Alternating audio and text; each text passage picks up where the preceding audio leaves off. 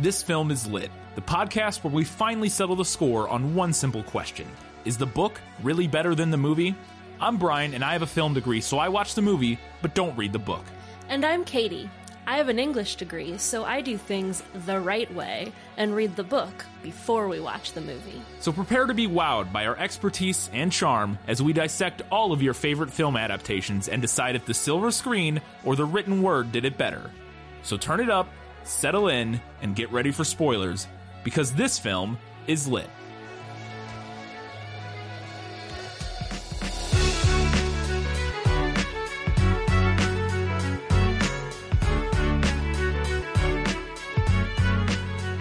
Journey with us to a land and story that are beyond expectations. It's the Phantom Tollbooth, and this film is lit.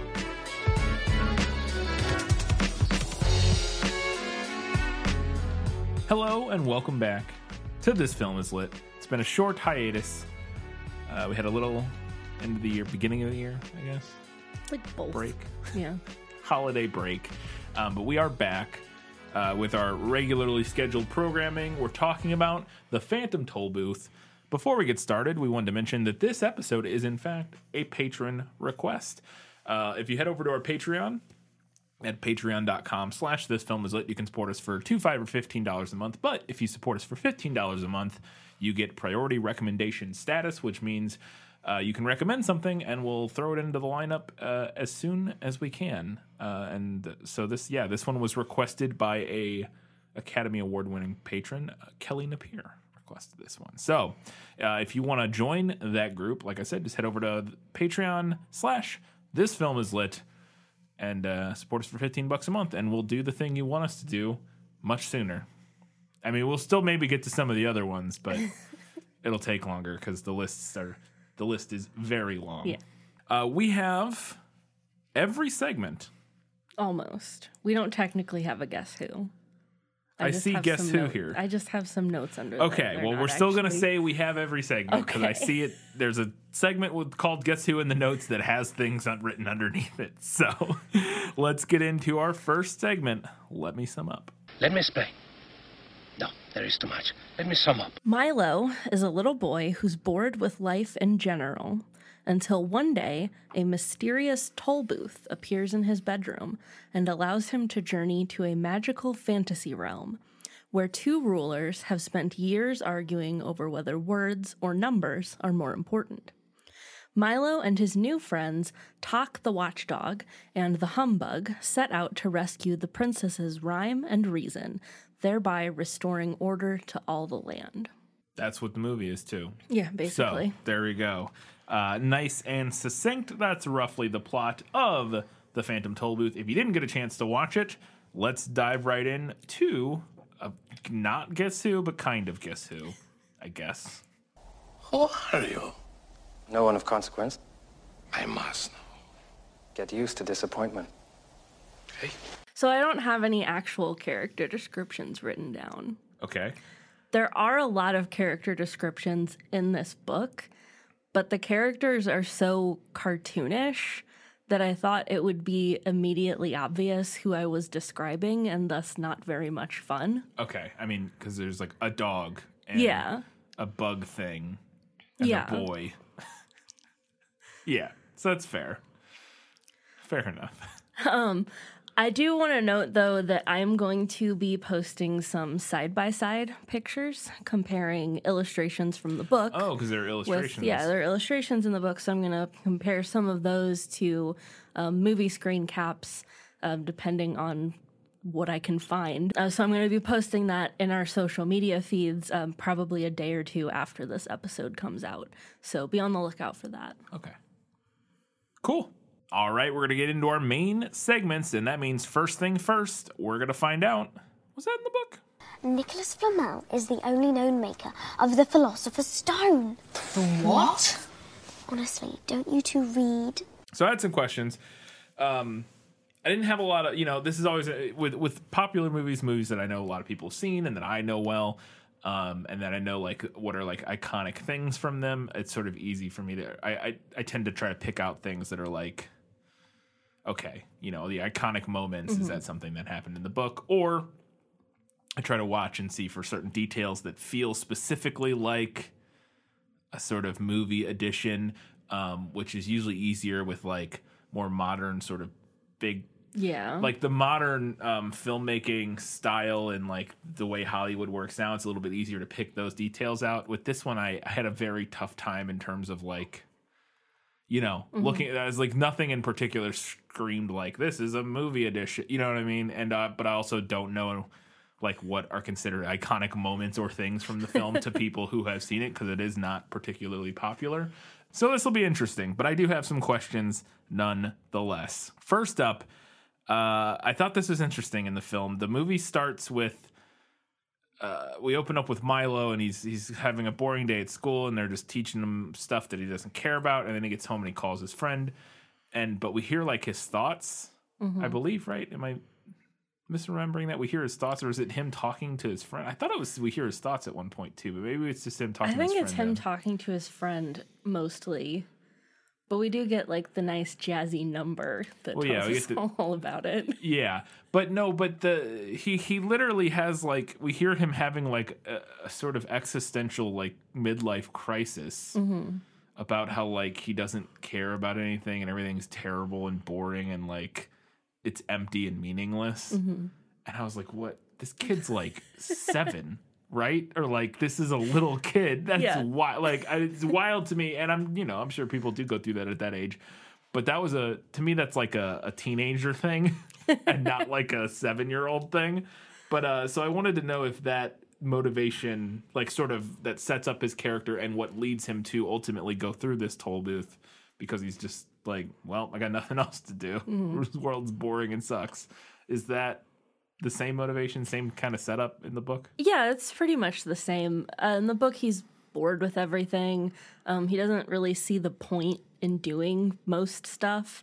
And the main thing, I think, is like school, and like he doesn't understand why he's being asked to learn the things that he's asked to learn, because like, who cares, you know? Right, and that comes across in the movie. I mean, that's definitely there, because he does talk about, you know, like the opening is him in class with the droning of the teacher and like all these different things, and you can tell he just doesn't care about any of it. But it also does, apart from that, you get the vibe that he's like a nihilist as like an 8-year-old. I mean, yeah, that is kind of the vibe. He just like doesn't care. I do think the movie maybe comes off as a little more like melodramatic. Yeah, they add the phone call with his friend, right, which was really something wild. We laughed at that a lot because his friend, you can tell, like, does not care. His friend sounds so bored on the phone. Like, not bored like Milo is bored. No. But bored like, please shut up. God. Like, Milo, you call me every day. You and call I me just and you complain about how life is pointless. Yeah. There was one line in particular that made us both laugh, and I can't remember exactly. I didn't write it down, but there was one, like, the kid on the other end of the line says something in response to something Milo says, and it sounds like it was the most like resigned, like, oh, fine, like, okay, Milo, go ahead. All right, yeah, go ahead. Tell me about how nothing matters. We do this every day when you get home from school. It was very funny. But I guess that leads into my next question here, which is, once he does eventually go through the toll booth, and I didn't ask about the toll booth because I assume that's what it's called, and it's the whole thing. Well, the title would be quite a red herring if it wasn't actually a toll booth. Yeah. But once he gets inside, there is the first like sort of thing he encounters after the dog, or no, this is before the dog. Yeah. Before the dog, is he drives into this this like foresty, swampy looking place, and he runs into the Lethargians, and the place is called the Doldrums, I think. And this is again sort of referencing his sort of unmotivated, like, nihilistic personality that he's dealing with in this moment. But they sing a song and they like cover the car in ooze, and it's weird and creepy, kind of. And it was interesting. I assumed honestly most of the stuff I asked, I assumed was probably at least somewhat from the book. Just because, again, I feel like nothing stuck out to me. I don't know if there was anything that stuck out to me like, well, that's clearly a movie ad, but we'll we'll see. But are the Lethargians something that's out of the book? Yes, he does. He's driving along without really paying attention, and he ends up driving into the doldrums and meet the Lethargians. They do not sing in the book, though. Okay. Yeah, because they do like sing him into a stupor in the film. And I was feeling sleepy in that moment too, and it was not good. It was working on me. I was like, oh no, we just ate dinner. I'm kind of, don't fall asleep. You have to think yourself out of the doldrums. Yeah. He does get away eventually, and he meets the dog, and I assume Tok is... Yes, from also pictured on the cover. Yeah, it's on the cover, so that makes sense. But there was this is a little detail that I wanted to ask about because I thought it was very clever. And I didn't realize that the whole premise was that this land he was going to was all like words and stuff. I had no idea that was like you know what I mean, the setting. And everything's made of words and letters and numbers and stuff. And not everything, but at least in the film, most of like a lot of stuff is, but not everything. It's complicated. I don't know. Like some stuff is, other stuff isn't. It's very strange.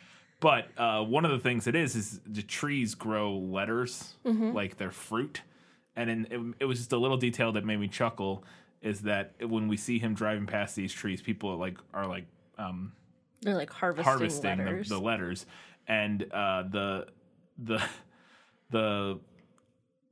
letters that are fully grown are capital letters and they're like red, and then there's other ones that they're checking that are like green and they're lowercase letters, so they're not ripe yet. And it's a little detail that I thought was funny and clever, and I wanted to know if that was from the book. It wasn't mentioned in the book, like that specific thing. Not that I could find, because I thought, oh, surely that's something that was like maybe offhand mentioned in the book that I just don't remember. But I went back and I looked and I pulled up my my digital copy and I did like some word searches and I couldn't find anything about that. But I do think it's a fun detail, and it is a good like add-on to the world because the letters do grow on trees. Like they're harvested from orchards in the book. So it makes sense. Yeah. Or like it's another detail that this may be expanded upon. Because I thought it was clever. It made me chuckle when I saw it. I was like, that's fun. So the whole premise, the whole setup is in the movie is that there are these two kingdoms, Dictionopolis and Digitopolis. And they used to be, I think they're brothers. The kings are brothers, and they used to be friends. But then they had a big falling out and fight over they couldn't decide whether or not words are more important or numbers are more important, because Digitopolis is all about numbers, and Dictionarium or whatever, Dictionopolis is all about words and letters. And I want to know if that premise was and then ultimately this rift was caused after. I wasn't clear on this, if this rift caused Rhyme and Reason to leave, or they left before that for some reason, and that's why this rift happened. I wasn't quite clear on that. I don't have this in Lost in Adaptation, but it is basically, you can try. Yeah, that is kind of a Lost in Adaptation. So that is the main, I guess, conflict of the story, is this fight between these two kings and the fact that the princesses Rhyme and Reason are gone. They're no longer residing in the Kingdom of Wisdom. So basically how it's explained to us in the book is that these two kings ruled in different cities, and they often had disagreements, but Rhyme and Reason were there to help them resolve those disagreements. So everything usually worked out, and then one day they got into the really big argument of which was more important, and when Rhyme and Reason ruled that they were of equal importance, that made the kings so mad that they banished Rhyme and Reason. I do remember that part. I now recollect them ruling that they were, what you said. I do recall that now. Okay, so I figured that was all the same. But it is I have to say, I do wonder if I would have enjoyed this. I enjoyed the movie mostly. It didn't do a lot for me. Like I didn't find it boring, and I didn't dislike it at any point, but I also wasn't like, wow, this is great. It was what I mean? Like, it was just okay. Yeah, it was fine. And I think part of that is, I think this is so hard to capture in a way that Oh, yeah. Not only to capture like this weird world in a way that works on screen, but also just there's a lot of little details to kind of like the story that I think are hard to parse in like an hour and a half long kids movie. Not that it's a particularly complicated story, and I think you get everything you need to from it out of the film. But it just I was getting the feeling as I was watching this that I was like, I bet I would enjoy this more as a book. You know what I mean? I think you would. I had that vibe as we were watching it. I was like, I feel like this is just, I would like this more reading it than I do watching it. And part of that, I think, is just and we'll get into it, but I think part of it is that the storytelling style and filmmaking style we've progressed so much that the sort of the pacing and I don't know, just the way stories were written back then for film doesn't quite work the same way. That's not true of everything, obviously, but especially I think for something like a kids movie, I don't know. I found it just like it never really gripped me in a way that I hoped it would. But again, I never was like, this isn't good. I never thought that. You know, like with Polar Express, I was like, well, this is terrible. I never thought that. I was like, and like every now and then I kind of like smiled, like, it's fun. You know what I mean? I was like, it's fun. I think part of it, I think you're right that part of it is that the story is hard to translate. Yeah. Because there's not that there's like so much going on. No, there's not a lot going on, but that there is a lot of it is like kind of wrapped up in minutia is not quite the right word, but just wrapped up in like detail. Well, and a lot of it's wrapped up in like wordplay. Yeah, the book does seemingly rely so much on. The book is like 75% wordplay and like 25% world building. Yeah. And both of those things are kind of difficult to translate succinctly to an hour and a half film. Yeah. So it does end up, I think, feeling a little bit flat and like a diet version of what you get with the book. I think that's what it was. It did just sort of feel kind of flat in general in relation. Like it just felt like there was more there to be had, and then we just didn't get quite enough of anything. I don't know. It was an interesting film, and I enjoyed watching it overall. But it was, I don't know. Anyways, let's move on. I'm sure we'll talk more about that. Chroma the Great is somebody who conducts the sunset, and he kind of looks like, I can't remember which one that is. He kind of looks like Beethoven. Is it Beethoven? I think it's Beethoven. Who has like the who has the big puff of yeah, it's Beethoven, I believe. Right? No, is it Bach? No, I think it's Beethoven. I think it is Beethoven that you're thinking of. Yeah. Yeah, Bach is the one who looks like any generic like English like not lawyer. What are they called? The people who are barrister. Anyway, he's got like the white, like powdered wig look. Anyways, Bach, I think is who I'm thinking of. So, Chroma the Great, he conducts the sunset. It's a cool little scene, and as another little detail that I thought was funny is that, and it seems so strange that I felt like it had to be from the book. When he goes to bed after he does the sunset, he sleeps in Brahms in the sheet music, in a giant sheet music, or maybe it's not giant because he might be small. It's hard to say. But in a sheet music that is the size of a bed for him of Brahms' Lullaby. And it made me chuckle, and I want to know if that was in the book or any of that. Chroma the Great is a character in the book. We do see him conduct a sunset. He actually, what he does is conduct color. Oh. So he conducts like all of the color that appears in the world. That makes sense. His name is Chroma. But what we see him do is a sunset. Okay. It's not mentioned in the book that he sleeps in Brahms' Lullaby, but there is an illustration of Milo asleep on some large sheet music. Interesting. So that might be which is not something we see in the movie. No, but I'm sure that's where the movie pulled that from. Yeah, that makes sense. It like kind of goes together since we see him conducting. And I thought the lullaby was clever too. All right. This thing, good Lord, this came out of nowhere and I was not prepared for it because it's 100% I can't remember their names now from Doctor Who. They're not called the Faceless. What are they? It's been so long since I've watched those seasons of Doctor Who. You know what I'm talking about? Yeah, I know what you're talking about. They're the Matt Smith seasons, Doctor the alien Who things. villains that when you look The at Silence? The Silence. Yeah. This guy looks like the Silence. He does. And I'm glad you remember that. I can't believe I couldn't remember the Silence. Although I can believe it because that's their whole thing. So you can't remember. But yeah, he looks like this Silence looking dude comes out.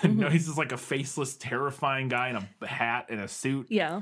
Horrifying. I was like, what is this nightmare? Because nothing up until this point had been particularly creepy. Yeah. Like there had been some kind of weird stuff, but nothing like this is like, it's like Slender Man or something. Is that from the book? Yes, and it similarly came out of nowhere and terrified me. I turned the page and suddenly there was the most horrific illustration. He's called the Terrible Trivium. Yes. And Yeah, he's called the Terrible Trivium, and he's basically like a demon of distraction or procrastination. Yeah, it specifically seems like in the film he's a demon of like menial tasks. Yeah, he like of trivium. I mean, trivium of doing like wasting time with little trivial tasks. Busy work. Personally attacked. Yeah. Not me over here wasting time color coding my planner. You see, it's funny because I could think you can read that two ways. It's funny you say that because I read it more so as like an external force compelling you, like giving you busy work, and that being like, whereas you're saying it more from like an internal thing where you waste your time. I would more read it like, which makes sense, I read it more as like that compulsion to like, oh, I'm going to organize the junk drawer instead of doing my taxes. Right. And that makes sense because, and I think that does make more sense with the overall like sort of themes we get throughout the course of the film with the like the Lethargians and some of the others. So like all the different people they run into are more like internal manifestations and that sort of thing. But it's funny, in this one, I didn't read it that way at first because I guess it's because part of it is like the tasks he gives them aren't things that they're more like laborious, busy work than they are like the kind of thing you would distract yourself and waste time with. You know what I mean? It's the same in the book. He gives them the same tasks, well, it's like but move it is this sand. Yeah, it is like it's very like a mythology. Like move this entire mountain grain by grain kind of a thing. Yeah, and to me that read more like sort of the monotonous busy work you might get in like a terrible like office job or something, as opposed to like, oh, I don't want to do this thing, so I'm going to do this other thing, which I think it works that way too, but I didn't read it that way initially. I think you could definitely read it either way. I'm sure the Terrible Trivium would be happy to interpret it either way. So, so we get towards the end here, kind of towards the end, and they're still trying. So we didn't mention this, but they're trying to get to the castle in the sky, castle in the air, which is where Rhyme and Reason are, because if Milo has convinced both the kings that he can get Rhyme and Reason to come back, and that'll solve the problems or something. Yeah, that'll solve the problems that plague the realm. Yeah, and so he's trying to get to the castle in the air, but as they're driving up, this magical road up through the sky, they run into all these strange creatures that I'm not sure exactly what they all are. There's a bunch of different ones. Yeah, so they have to get to the castle in the air. They have to travel through the land of ignorance. Is that what it was called? Yeah, so all of these demons inhabit the land of ignorance, and they're all like they represent, like bad things, like the Terrible Trivium, or like they mention like hate. They do. Yeah, and like hate and malice, and the know-it-all character. Yeah. Yes. Yeah. And so like the Trivium they get away from on its own, but then a bunch of these other ones all show up at once, and they're all just kind of like bad, like you said, almost like the 7 deadly sins, but different. Like they're just like malice and bigotry and stuff. I don't even remember what they all are. And he deals with these in the film by doing some like quick math in his head, and then realizing that he can use words to vanquish these these creatures. And the movie has this whole theme throughout the whole thing of Milo realizing that the stuff he's learning in school actually is useful. Like that's one of the messages is like, oh, he finds different times throughout the course of the movie to use things he's learned. But in this moment, he does some math and is like, oh, if I do that and then I remove 2F and now I can shoot the word four or something. I don't remember. No, wholesome. It was forthright. I think. Forthright. Yeah. He shoots the word and what he's doing is he's basically shooting like the opposite, like the good word version of whatever the bad thing the person is or the monster is. Right. So it's like instead of bigotry, it's like love or what. Yeah. That's not what one of them, but it's stuff like that. But he's shooting them these words with a number 4 like bow and arrow catapult at the. Is that how that plays out in the book? It was very interesting, and it felt that one is one of those moments that felt a bit like maybe they're taking some liberties to give us kind of an action-y type of scene here, maybe. So what is from the book is them getting chased by a horde of these demons as they're like on the last stretch getting to the castle. Shooting the words at them is not in the book. And I'll go ahead and talk about this here because I wasn't really sure where to put it. I like the idea of it. Right. I like the idea of like, oh, I can cancel out the demon of hate by shooting it with love. Right. Yeah. Yeah. It's fine. It's fine. It's an interesting idea, especially for like a piece of children's media. You know, it's gets the point across. Yeah. But I don't know if it pans out here because the premise that they set up is that he's like, if I combine letters and numbers, then I can defeat them. Yeah. Which, and at first I was like, great, fantastic. That's kind of like what we've been talking about this whole time. That like, you know, they're both important, so we should use both of them. But then like what he ends up doing is like math that's not real math, then he just shoots words. And then he just shoots words. I didn't understand. Yeah, he absolutely just goes, he writes a made-up formula. Yeah. And it's like, and if we remove this from it, like he does some canceling out of some sort, and that leaves something that then gets him to the answer forthright to shoot. But then moving on from there, he does no more math. He does no more math. He just shoots words. He does use the number 4 to shoot words at him because it kind of looks like a bow, like a catapult thing, kind of like a ballista a little bit. He's able to like pull it back, but it's not the number, like it being a number. You could do it with a different letter, like a letter shape. You could use like a C, that's a bow, like that's like shaped like a bow. I don't know, or a D is like exactly shaped like a bow.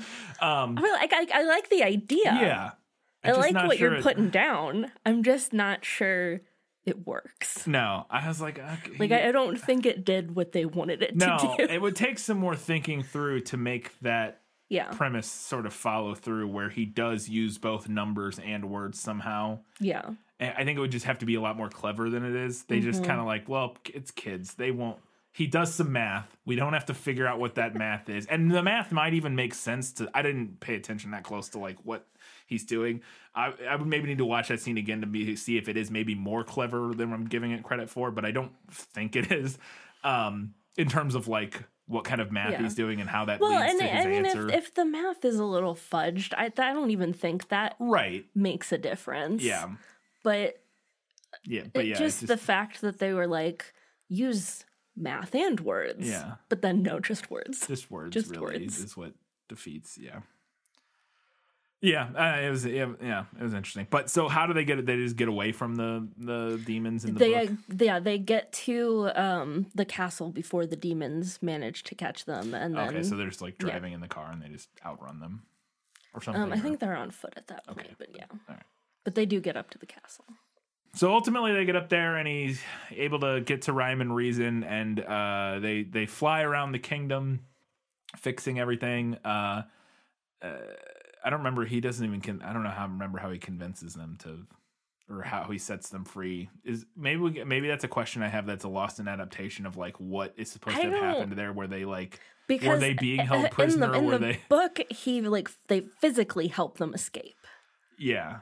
In the movie, it seems in like the they just movie, kinda it flew. seems like they were already able to leave on their own, and they just weren't. So I'm not sure. Yeah, I wasn't sure exactly what was supposed to be going on there. But as they're flying around, and one character we haven't talked about so far is Officer Shortshrift. Mm-hmm. And I guess I should have asked, is Officer Shortshrift in the book? Yes. Okay, because this whole thing in the movie is when Milo first shows up, Officer Shortshrift, who's like this little robot policeman guy. Or like he has like robot wheels like for legs. He doesn't really have legs. He's like constantly giving Milo tickets and sentencing him to increasingly longer jail sentences for like nothing. He like hasn't done anything. And he like always like guilty, guilty, guilty, and like he just yells guilty at him all the time. And then after Rhyme and Reason come back, they swoop in and they're like ACAB, and then they do police reform. And I wanted to know if that's what happened in the movie or in the book, because that shit was wild. There's no mention of reforming any policing tactics. No. Because it's funny because he yells guilty, guilty, guilty at him the whole time in the beginning, and then at the end, after the Rhyme and Reason come back, he's like innocent until proven guilty. Like he becomes like a reasonable person. Yeah. And I was like, all right, it's sweeping police reform when Rhyme and Reason show up. Wild. All right, a couple more questions. After Milo gets back in the movie, Phantom Tollbooth just yeets itself out a window. And Milo's like, okay. And I wanted to know if that's what happened in the book, because it was very funny to me in the movie how it's just like, woo! I'm out of here. Especially because it's like that 70s, like... Yeah. It doesn't look quite natural. Like they haven't got the momentum of how objects move down just right. So it's just like, I mean, it is magic, so it doesn't matter. But it's just, yeet was the only word that made any sense for describing the action of the toll booth leaving his window. And I want to know that would happen in the book. I desperately wish that it had yeeted itself out the window in the book, because that would have been amazing. But it does not. It's still there when he gets back, and then when he gets home from school the next day, the toll booth has vanished as mysteriously as it arrived. Okay, that makes sense. Speaking of, is there any well, we don't. You said that he doesn't call that Stewart or whoever that kid in the beginning is, or Ralph, or I think his name was Ralph. Yeah. Because in the end of the movie, it's like, oh, he's on the phone with Ralph again. Yeah. Who's still just as like fed up with Milo as ever. But he's like, something weird just showed up in my living room. And it's the box, like the Phantom Toll Booth has now passed on, and it's like, ooh, it's, one of that kind of ending. So there's no reference to anything like that happening in the... There's a note left for Milo that says like, there are so many other boys and girls who need the toll booth, so we had to pass it on. Oh, okay. Kind of a So thing. there is that idea then. Yeah.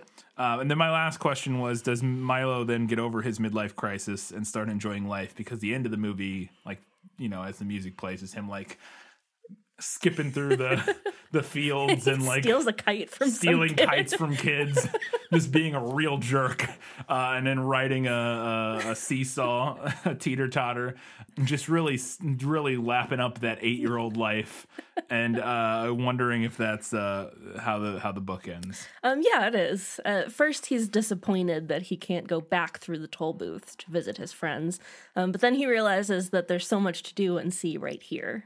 So he'll be okay. Cool. Kites to steal and things. Kites to steal. I died. Yeah. He just runs up to that kid and just takes his kite. Come on, Milo. You little shit. All right, I've got one question for Lost in Adaptation. Just show me the way to get out of here, and I'll be on my way. Is it lost? Yes, and I want to get unlost as soon as possible.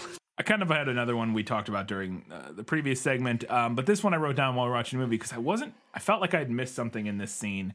It's right when they first get to Dictionopolis, and he meets the spelling bee, and then the spelling bee is this little bee who just spells words and is kind of weird and annoying. But then he immediately runs into the humbug, who's his other like partner in crime for the rest of the adventure, and they start sword fighting because they seem to hate each other, the humbug and the spelling bee, and I couldn't figure out what the conflict between them was or what was supposed to be going on there, and I was like felt like maybe there was just so much going on musically and like there was a lot of talking and noise scene. And I was like, maybe I just missed what the conflict is here, or like what's happening, or maybe I didn't. Maybe it's expanded on in the book. Is there what's up with them?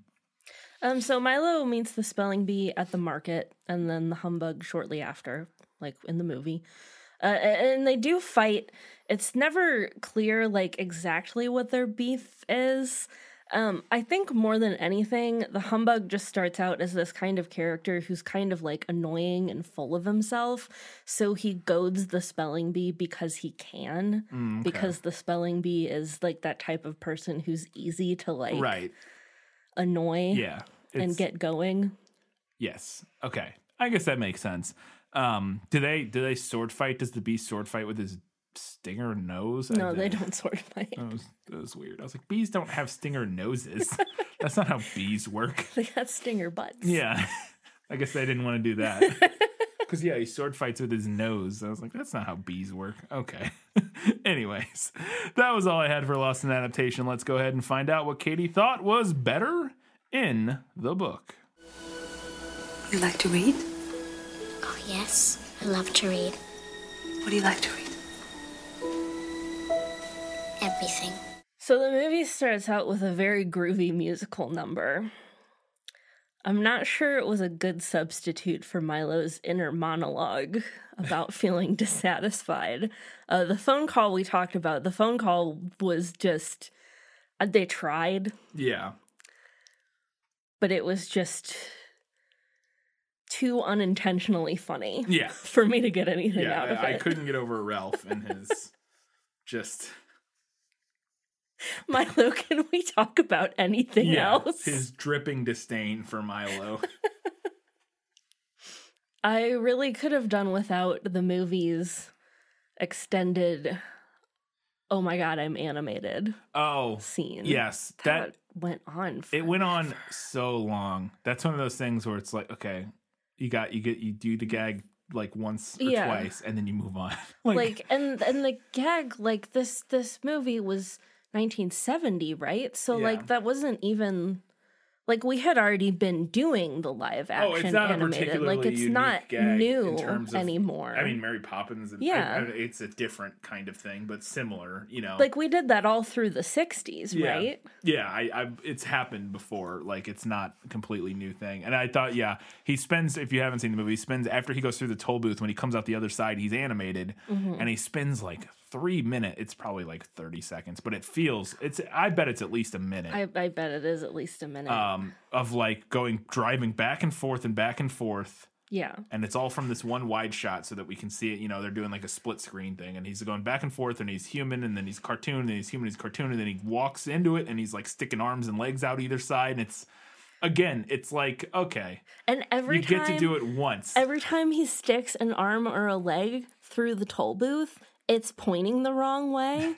For like the way that the other half of him is pointing, and I was like, "Can we just?" It's a fine little gag, but they had 15 seconds and then it wore out its welcome. Again, I guess it's one of those things that I guess maybe kids wouldn't feel that way, but it's like, okay, can we move on? I did not like that the movie had Tak open his stomach to reveal the clock. I thought that was fine. I thought it was unnecessarily weird. I kind of liked it because he stores stuff in there. To me, he felt like he's like a stuffed animal.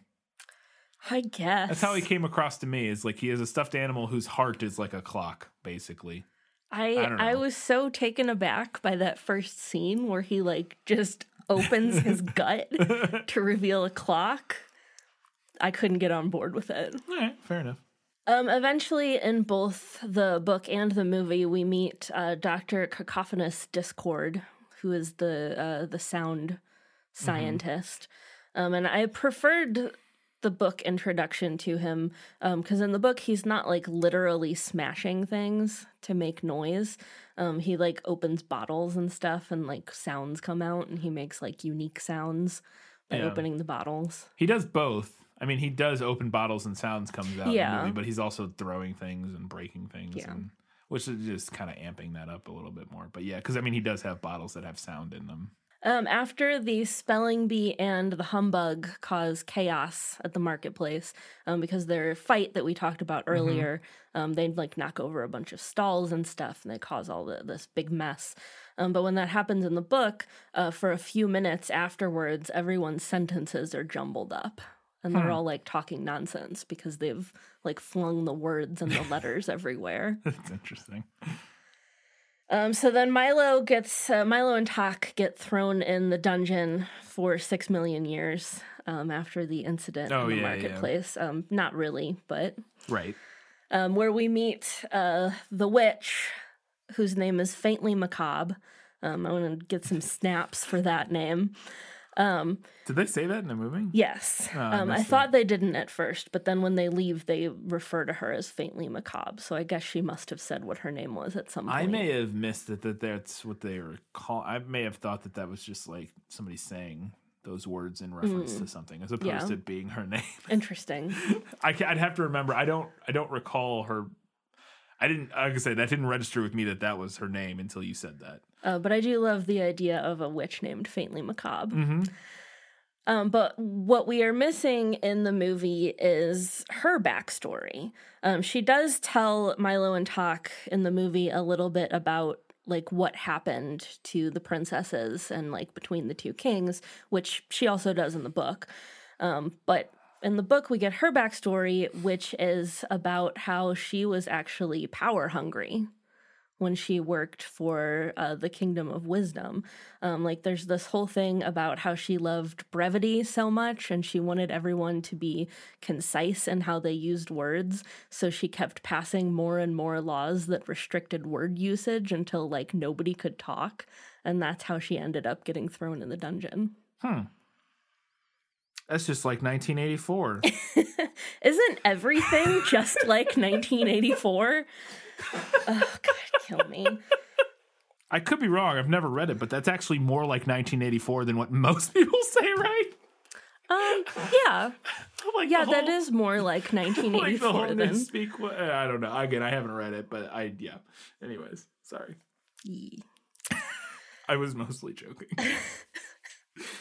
So after they leave the dungeon, they go to the King's Banquet, where in both the book and the movie, everyone eats their words by standing up and saying like what they want, and then that's what gets delivered to them. But before that, in the book, Milo suggests that they have a light meal, and the waitstaff brings out light, and then he suggests a square meal, and they bring out squares. It's a pun a minute over here. They also have a course of half-baked ideas at the banquet, and one of the half-baked ideas is the earth is flat. I just wanted to throw that in there. And Tak warns Milo not to eat too many of the half-baked ideas because they'll make him sick. Nice. So when they meet the mathemagician in the book, they ask for the biggest number. So he shows them a giant 3, and then they ask for the longest number. So he shows them a very long 8, and that kind of goes on until they arrive at what they actually mean, which is the number of the greatest magnitude, which is when they start discussing infinity, like they do in the book. So it's like an interesting exercise in like what you mean versus like what you're actually saying. Yeah. It is funny though when you say the longest number, so he shows them a very long 8. A very long 8 is an infinity. Symbol, kind of. kind of. Not really, but but it would look a bit like a little bit like it. The movie, I think, I didn't catch it if the movie snuck it in there, but I'm pretty sure they left out my most and least favorite pun in this book, which is when they're in the number mines, and Milo accidentally drops a number and it breaks, and he's like, "Oh, I'm sorry," and the math magician's like, "That's fine. We use the broken ones for fractions." Yeah, I don't think that's I don't in the think movie. they snuck that in. I don't think they did. Also, while they're in Digitopolis in the book, they eat subtraction stew that makes you hungrier the more you eat. It's terrible. I know, nightmare. invention. So the book reorders some stuff. Or no, the movie, reorders some stuff from the book. So I'm kind of like jumping around-ish. But when they meet Chroma the Great, Milo does try to conduct a sunrise in the book, but he accidentally conducts through an entire week in 7 minutes because he doesn't know how to, like, stop them. And so they just keep playing, like, faster and faster. But since everyone is asleep, nobody knows what happened. So it's just, like, a week that's gone and nobody knows about it. All right, that works. Chroma also briefly demonstrates what happens if the orchestra stops playing and all the color vanishes. Yeah. I was a little surprised that the movie didn't do that. I thought that would have been like an easy kind of animation flex. Yeah, it would have been a cool looking visual to Yeah. have them stop and all the color disappears, and then like that would have been neat. Yeah. I will say that it could have been hard to, not hard, it could have been easy to do the like going through a week in one in 7 minutes or whatever. But I do like the movie's version of just like everything gets all out of whack and like it's just like all the colors are going crazy, and because that in a visual medium That makes it's sense. easy yeah. and helps. If he just goes through a week in a minute, then you're done with that, or in 7 minutes, then you're just done. Like then it's just back to normal. You know what I mean? Whereas what we get in the movie, it's like weird. The sky keeps changing colors, and which is interesting. The movie also cut out the Island of Conclusions, which you can only get to by jumping. It's a jump to conclusions. It's a jump Matt. to conclusions. And in order to get back from the Island of Conclusions, you can't jump back. You have to do the hard work of swimming through the sea of knowledge.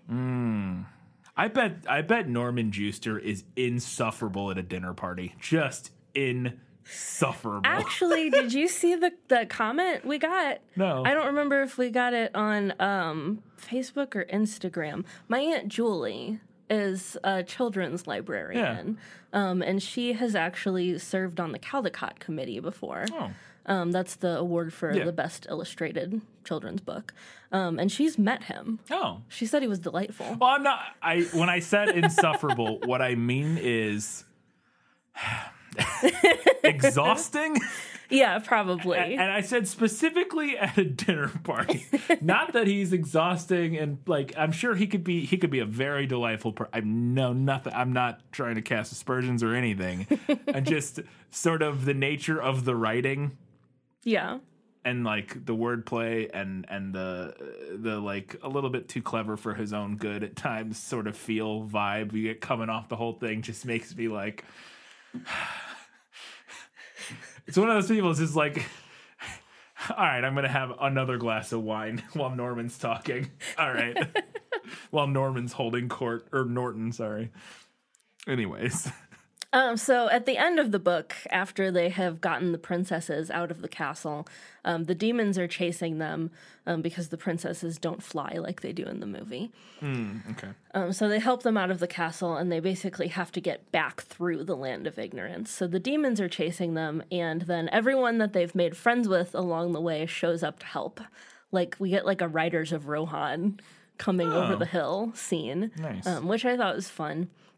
Also, that's when we see Officer Shrift again at the end, and in that scene, he's riding a dachshund.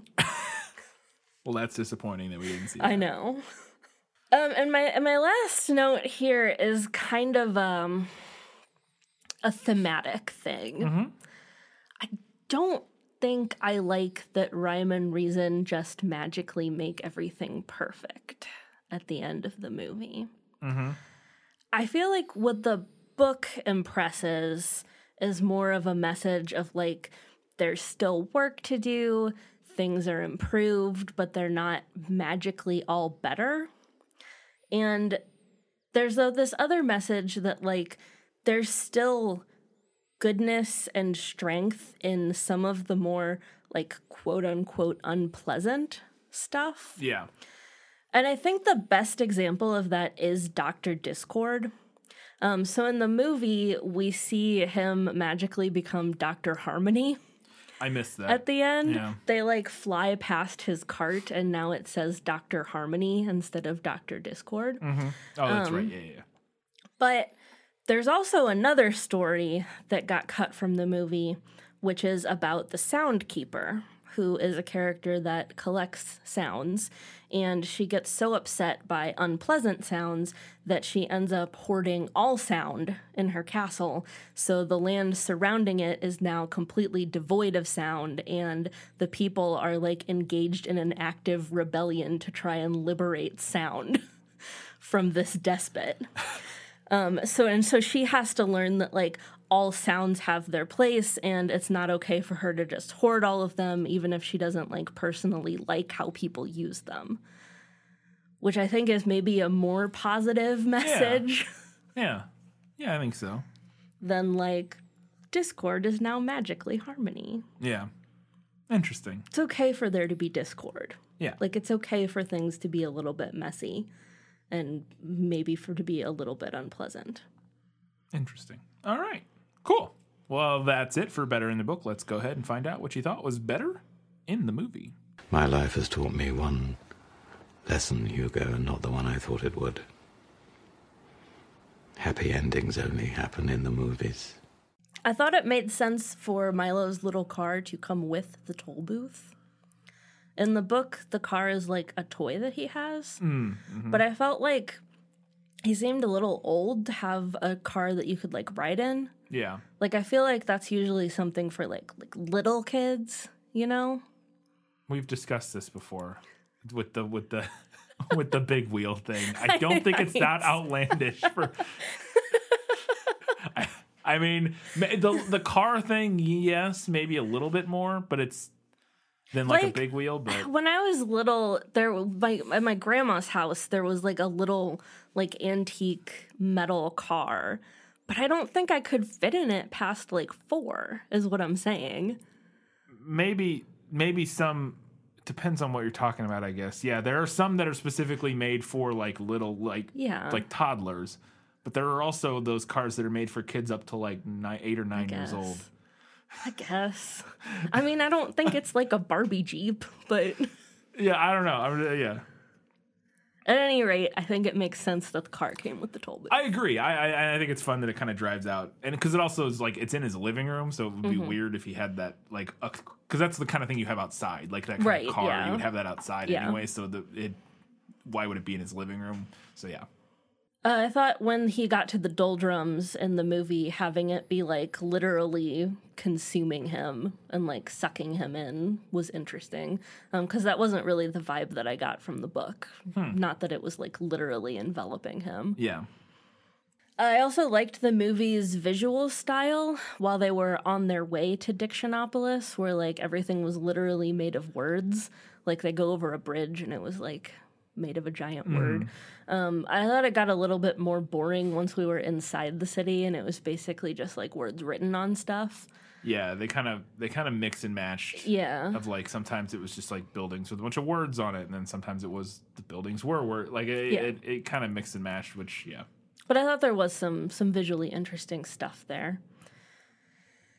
When they are at the dinner, when Milo is talking to the king about bringing back rhyme and reason, I thought it was a good change to have the spelling be like poke the humbug to make him like quote unquote volunteer for the mission. Because what happens in the book is that the king is just like, and the humbug will go with you. And the humbug's like, wait, what? But I thought that was a good change. And it kind of like closes out their little antagonistic relationship. Yeah. The movie also cut a scene where Milo and company meet a boy who floats in the air and gets closer to the ground the older he gets. It was kind of a weird scene in the book. The quote I'm going to read is, in my family, everyone is born in the air with his head at exactly the height it's going to be when he's an adult, and then we all grow toward the ground. Interesting, but it didn't end up being, like, super relevant to the overall story, so... I mean, I guess you could argue that a lot of it is not, like, relevant to the plot, because this book is, like, theme-driven. Yeah. But I thought it was a good cut. Yeah. If you're gonna cut something, yeah. I mean, there are ones that make a lot more, that play much more directly into the stories. A lot of the stories we get in the movie, the little sort of vignettes we get in the movie, play a lot more directly into like the main themes of like Milo's character. Yeah. Which I'm sure that you could get that with this, but it's not immediately apparent to me what like sort of the message is with this vignette. It was like a discussion of like perspective. So because like the idea was that because this boy's like head is always in the same place, he always has like the same perspective. Like literally thinking about like the way you see things or like the direction that you see them from. Interesting. Okay. But Milo grows up, so he sees things from a different perspective the older he gets. Yeah. Which I think would have been hard to translate into film. Yeah. Oh, interesting. Okay.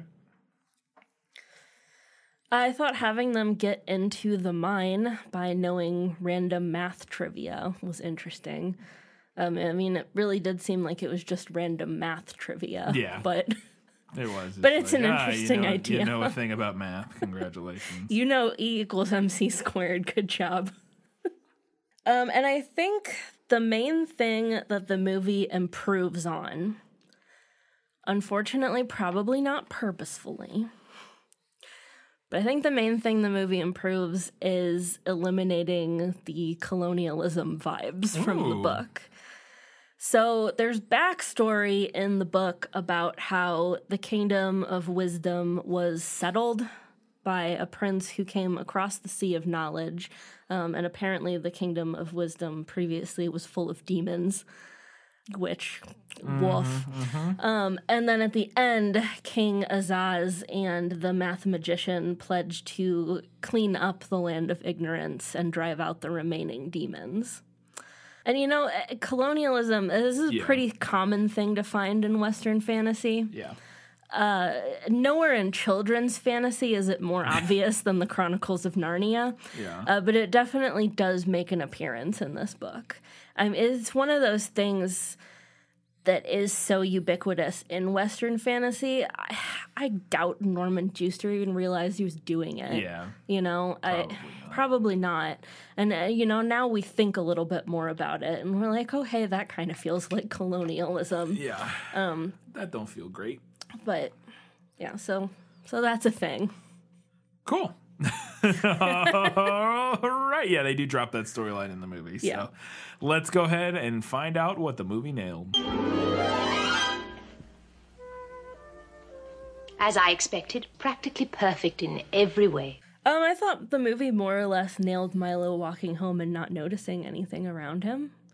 Even if the song was terrible. Yeah, song's terrible. It's the worst kind of 70s like pop. Yeah. Burt Bacharach it's so I'm glad we gave up on that style of music. So not good. Just leave it in the 70s. And I thought the opening was interesting. It's just like I didn't realize it's him not noticing things, which makes sense, but I thought it was like a weird because he's like almost getting hit by like fire trucks and stuff, and I was like, is this like a weird? Is he like setting up him as some like strangely lucky? Like I thought it was gonna have to do something with like luck or like because it's like everything is like just barely missing him and stuff. And I mean he's also just like staring at the ground, so I see that's what they were going for more. Like he was just not paying attention to anything. But yeah, that opening it really goes on for quite a while and is not my favorite opening theme music in a film. I'll say that. When he gets the toll booth, the line on the instructions if not perfectly satisfied, your wasted time will be refunded.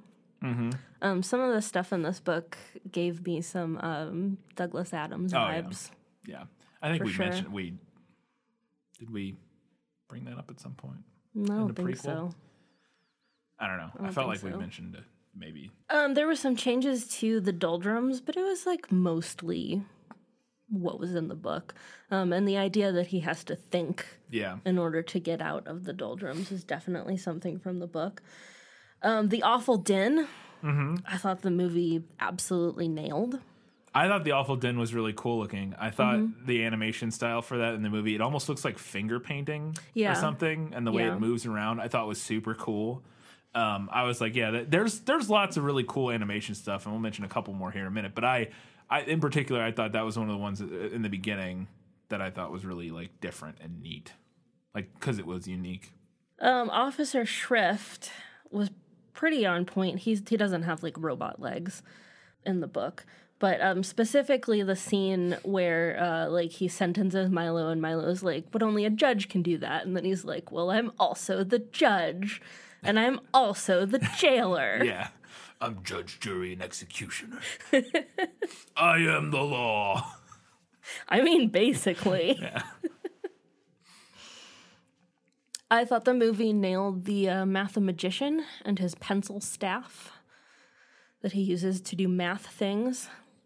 And the scene where Milo, like, does a gatekeeper riddle on the mathemagician, where he's like, well, if you agree that you'll always disagree, then Yeah. that means you agree on something. Watcha! Got him. Got him. And then one of the other demons that they encounter in the Land of Ignorance, the demon of insincerity, which was like the tiny little monster that pretends to be giant and terrifying. Yeah. Yeah, that one's funny. And you had one here that you didn't mention. We talked about the words becoming their dinner, but the specific line that it was in the movie. Oh, yeah. I didn't know I was going to have to eat my words. That made me chuckle. Yeah. That line made me laugh. And that's another one that, kind of reminds me. It's that, is he American or British? I believe he's American. Because it feels, again, it's one of those, it's a very Douglas Adams feeling line. It's that sort of British dry wit. All right, we've got a few odds and ends before we get to the final verdict.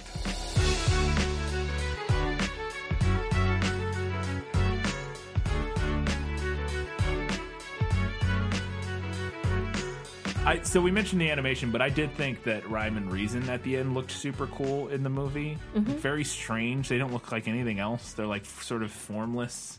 Yeah, they look like light like beings. celestial beings. I haven't seen Steven Universe, but is that what the gems look like, kind of, or no? I've never seen it. I've seen like episodes here and there. I haven't watched a lot of it.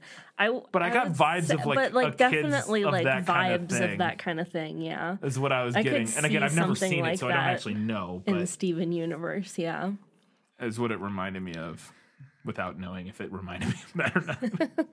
this movie slapped me in the face with the 70s.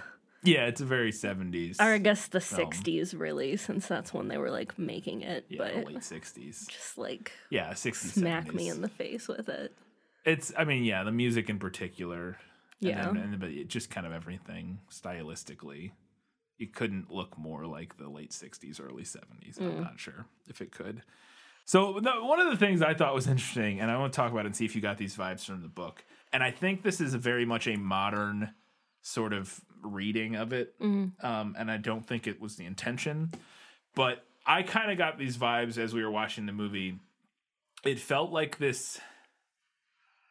So the main conflict we get is between the numbers people and the words people.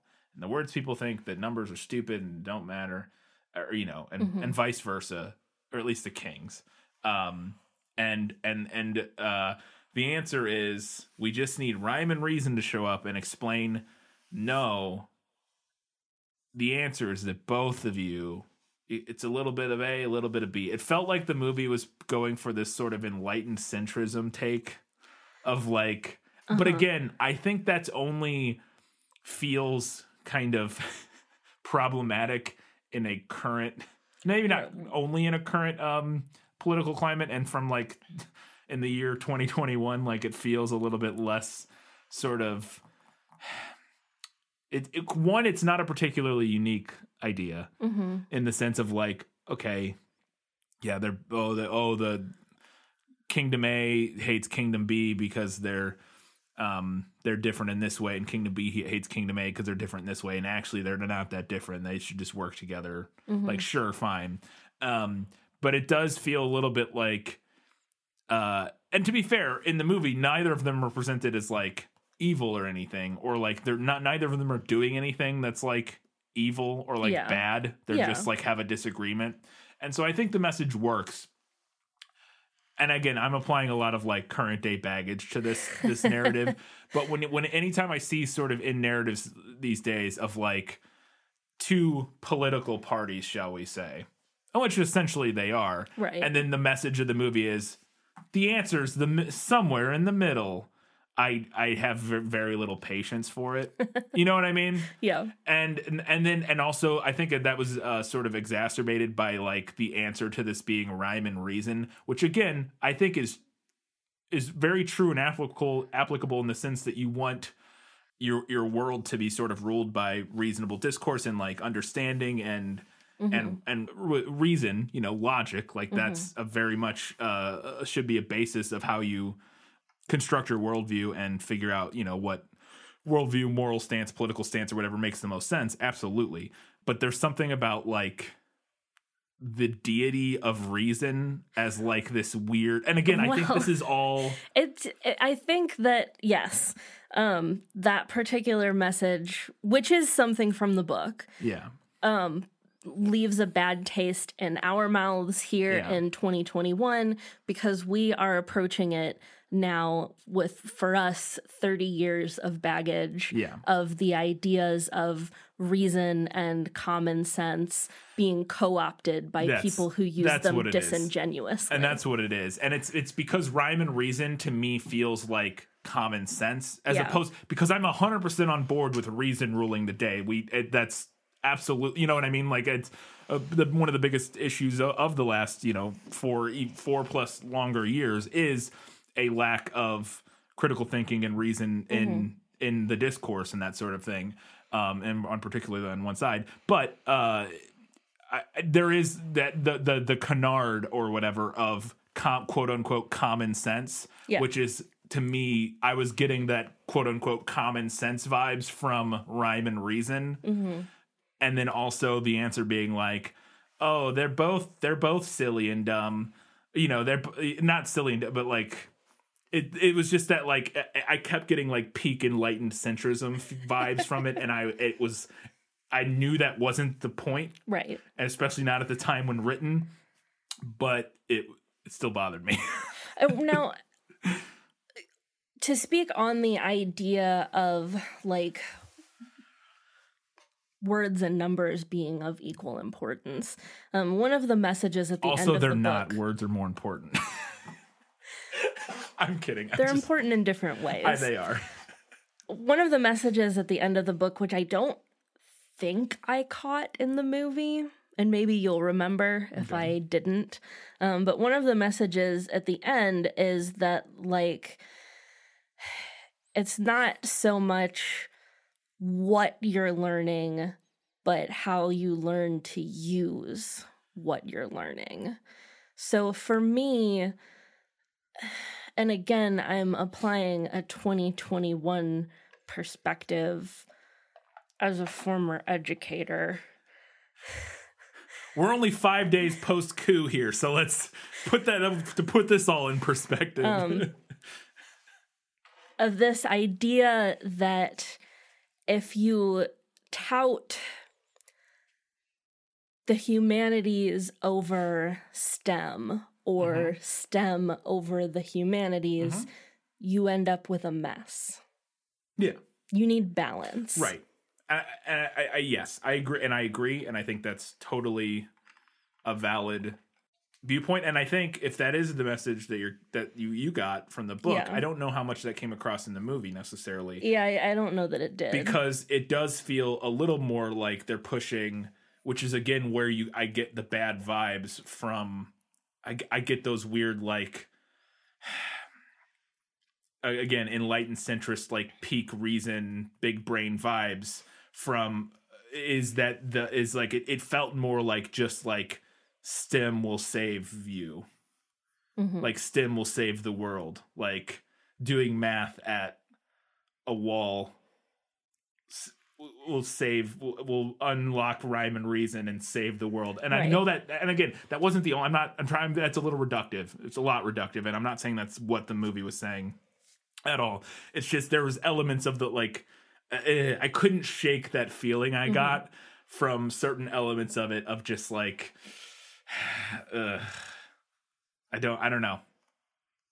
I think it does work overall, and I don't think, and again, we said it several times, but I don't think that's not what the story was going for. And again, we're coming at it from the current year we're in, as opposed to from 1970, where I feel like it's a little bit different. And so, yeah, it's just interesting. And I would be interested to see if anybody else got similar vibes. I think part of that, I'm bringing a lot of extra baggage from it, of coming from sort of being a part of the sort of skeptical online, like atheist sphere, and like what that devolved into in certain sects of it. Like certain parts of it definitely devolved into these weird, like reason bro, like toxic, horrible, like, you know, the Gamergate side of the internet. Well, it can circle back in on itself, and it just like doubles back, where you can be so focused on reason, and we should be devoid of all emotion and just reason, that it like turns inward on itself and it's just emotion again. Yeah. Yes, absolutely. I just want to mention, I posted a tweet about this on our Twitter after we watched the movie last night, but Faintly Macabre is voiced by June Foray, who also did the voice work for the fairy godmother in Cinderella. And I recognized her voice during her scene. I was like, who is that? So I went and looked it up. And it's the fairy godmother from Disney's Cinderella in 1950. And their character designs are like almost exactly the same. I thought it was very funny in the sense, I was like, I haven't even seen Cinderella since I was a little kid. Yeah. It's not one of those Disney movies I rewatch very often. And I was like, that's the fairy godmother from Cinderella. And I didn't even realize it was the voice until you posted that. I was like, good Lord. And I'm sure that was a little bit of just sort of like tongue-in-cheek, like fun that the animators would be my guess, is that they're like, you know, haha, it's her. It's the fairy godmother. Fairy godmother. It's the fairy godmother. I mean, it's definitely her, probably her most iconic role. Yeah. I will say one of the explicit messages in the movie that I really enjoyed is that there's a whole line, and I can't remember who says it. Might be Rhyme and Reason? Yeah, it's one of them. They basically say, don't worry about making mistakes. We learn more from getting things wrong. And you know, sometimes we learn more from getting... Is the line in the book? It is in the book. Okay, if you can read it. Cool. I can find it. Because I really enjoyed that, and it's something I talk about a lot when... I don't know if I talk about it a lot, but it is a thing I believe a lot, is that, you know, failing and more specifically, I think teaching children that it's okay to fail, and not only okay, but good to fail, as long as you do it the right way and learn from it. And teaching, because it's one of those things where you can, if you don't instill like a healthy sort of like appreciation for failing, it can paralyze children in the sense of like, as soon as if they don't immediately succeed at something, they will abandon it or give up on it. And I think it is important to sort of spread that message and teach that message at a young age, that failure is okay as long as you do it, you know, don't let it sort of define you, kind of thing. Which there's a certain way to say it that feels less patronizing and less cliche. And I think this the book does a pretty good job of it. Go ahead and read. You must never feel badly about making mistakes, explained Reason quietly, as long as you take the trouble to learn from them. For you often learn more by being wrong for the right reasons than you do by being right for the wrong reasons. Yeah. I think that's... And Milo says, because it leads into what I was talking about earlier. Go ahead. But there's so much to learn, he said with a thoughtful frown. Yes, that's true, admitted Rhyme, but it's not just learning things that's important. It's learning what to do with what you learn and learning why you learn things at all that matters. Yeah. Yeah, I think that's I liked that whole little the whole little spiel. I thought it was nice. I have to talk about your note that says that the dodecahedron looks like a D20. Because it does. Because it is. That's what a D20 is. It is a dodecahedron. But okay. That's what a D20 is. But I thought... No, a D20 is a 20-sided die. Isn't a dodecahedron 12 faces? Oh, is it 12? Sorry. Yeah. Yes, I thought it was. No, you're right. Get on my level. Sorry. It's... Yes. No, it is a 12-sided die. Sorry. I mistook what But it you also looks a little different in the illustration. It looks more like a dude with like multiple faces. Like a dude? Oh, they have like a person has like a body? Yeah.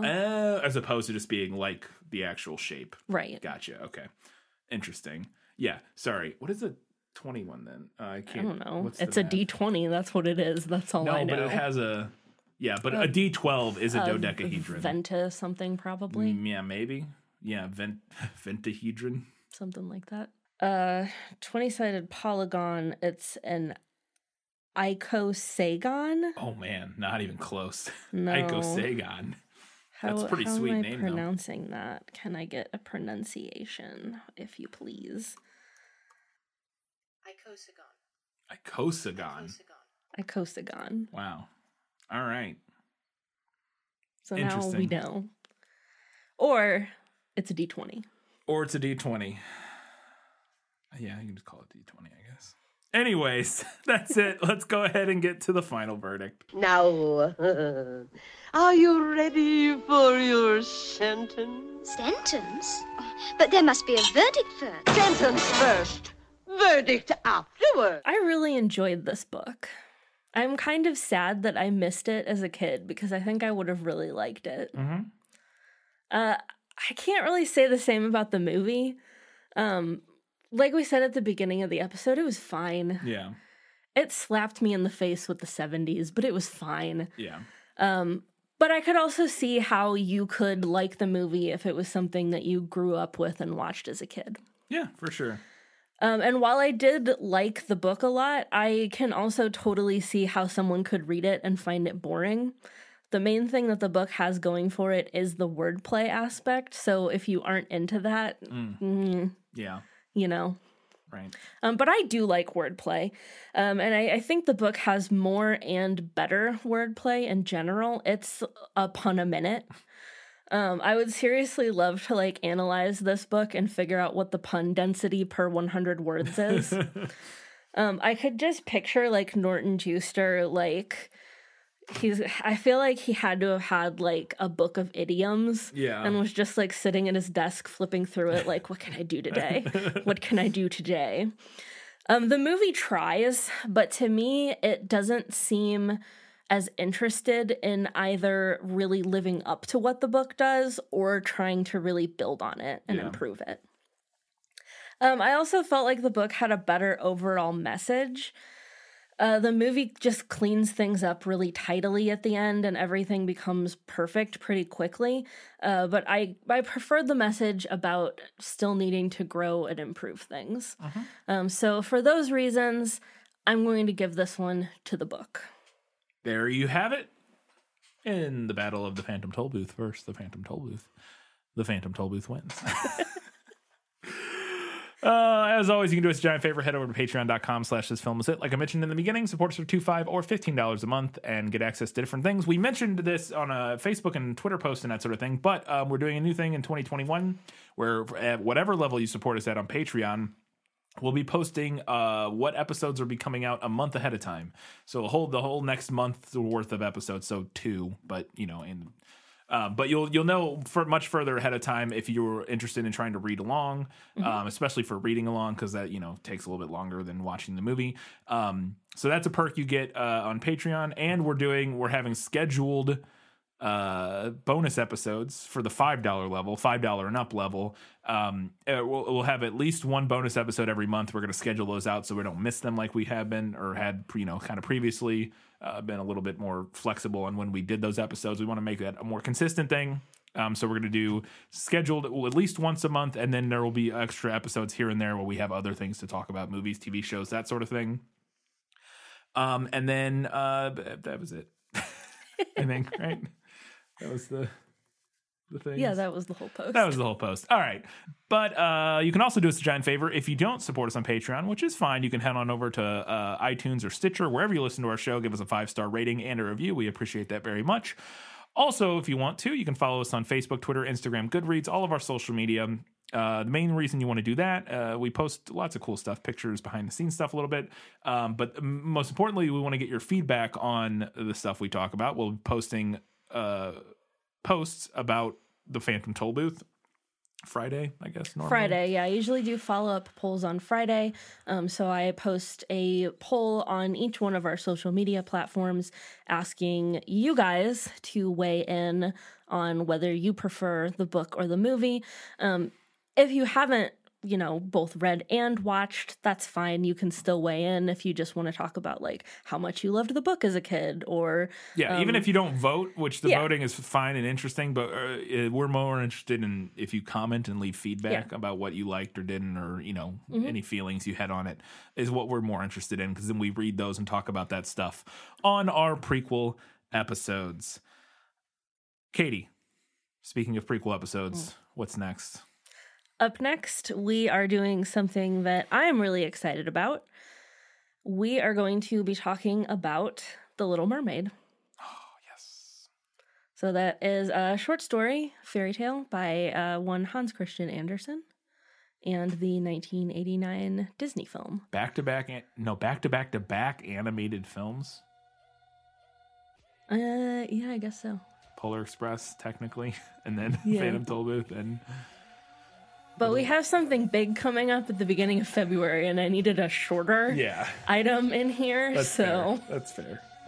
That is fair. All right, that's going to do it for this episode. In 1 week's time, we'll be talking prequel, learning a little bit about The Little Mermaid and some other stuff. And in 2 weeks' time, we're coming back and talking about Disney's The Little Mermaid. So get excited, because we're going to go take a little adventure under the sea. I'm going to cut all that out. Anyways, until next time, guys, gals, non-binary, everybody else. Keep reading books. Keep watching movies. And keep being awesome.